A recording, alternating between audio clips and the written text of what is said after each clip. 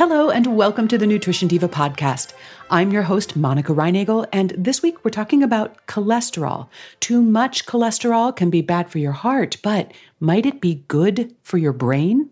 We spend most of our adult lives monitoring our cholesterol levels, making sure that they don't get too high. And if they do get above a certain number, our doctors are likely to put us on cholesterol-lowering drugs called statins. These drugs have a long track record of reducing deaths from heart disease. Now, statin use also appears to reduce the risk of dementia later in life, although it's not clear how much of this is due to its cholesterol-lowering effects.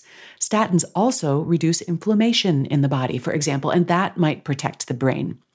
In fact, some recent studies suggest that while high cholesterol levels at 50 may be bad news, high cholesterol levels at 80 may be just what the doctor ordered. Specifically, researchers have observed that elderly people with high LDL cholesterol levels are less likely to have dementia than those with low cholesterol levels. Although we often think of cholesterol as a threat, cholesterol is actually an essential component of healthy cells, and it's especially important in neurons or brain cells.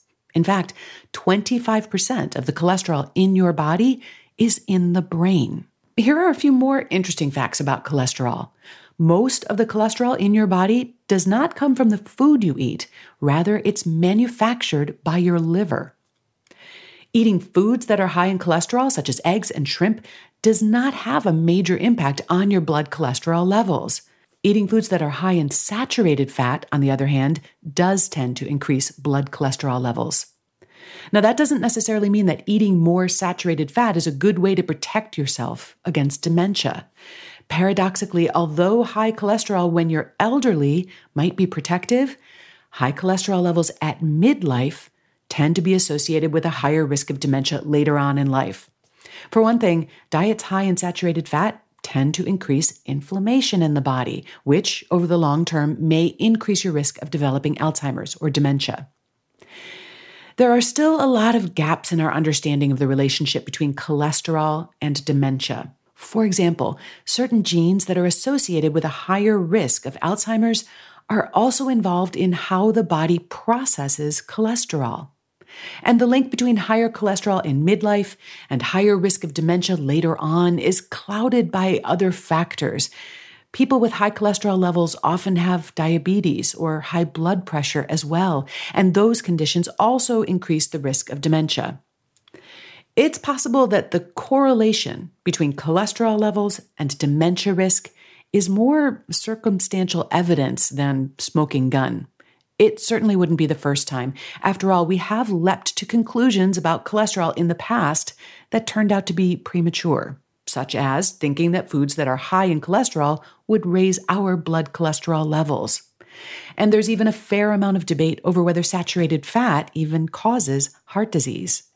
How should we respond to this research showing that older people with higher LDL cholesterol levels have a lower risk of dementia? Well, I don't think we have nearly enough evidence to start advising Grandpa to eat more bacon with the goal of raising his LDL cholesterol levels. As with younger and middle-aged people, I still think the best advice is to balance your intake of saturated fats with unsaturated fats, such as those found in olive oil, avocados, fish, and nuts. But we might want to reconsider whether we should be prescribing medications or even low-fat diets to people who are in their 80s in order to keep their cholesterol levels at 50-year-old target levels. In fact, research has shown that giving statins to older people who have elevated cholesterol but no other signs of heart disease doesn't have any benefit at all. In fact, it may sometimes do some harm. As our population gets older and lives longer, it's becoming clear that it doesn't make sense to lump everyone over the age of 18 into a single category in terms of our health benchmarks, laboratory values, medication, and nutrition recommendations. The nutritional needs of a 70-year-old are a lot different than those of a 30-year-old. And by the same token, a cholesterol reading that might be concerning in a 40-year-old might be of no consequence or even reassuring in an 80-year-old. It's also such a good reminder that prescribing medications or diets in response to individual lab values is not ideal. Recommendations should always take into consideration a patient's overall health, their health history, their lifestyle, and age-adjusted risk factors and requirements, as well as any other medications and conditions. And finally, this complex relationship between cholesterol and health is yet another example of the fact that individual foods and nutrients are rarely all good or all bad. Most play a variety of roles, and context is everything.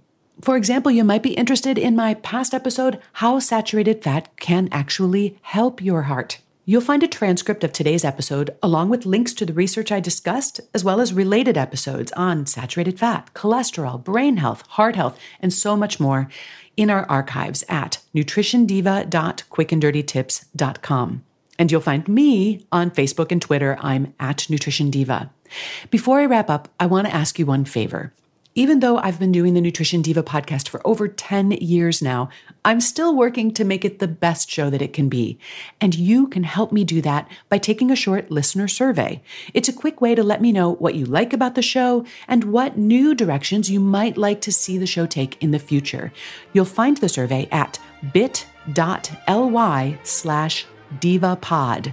That's bit.ly/divapod. Thanks so much for listening and have a great week.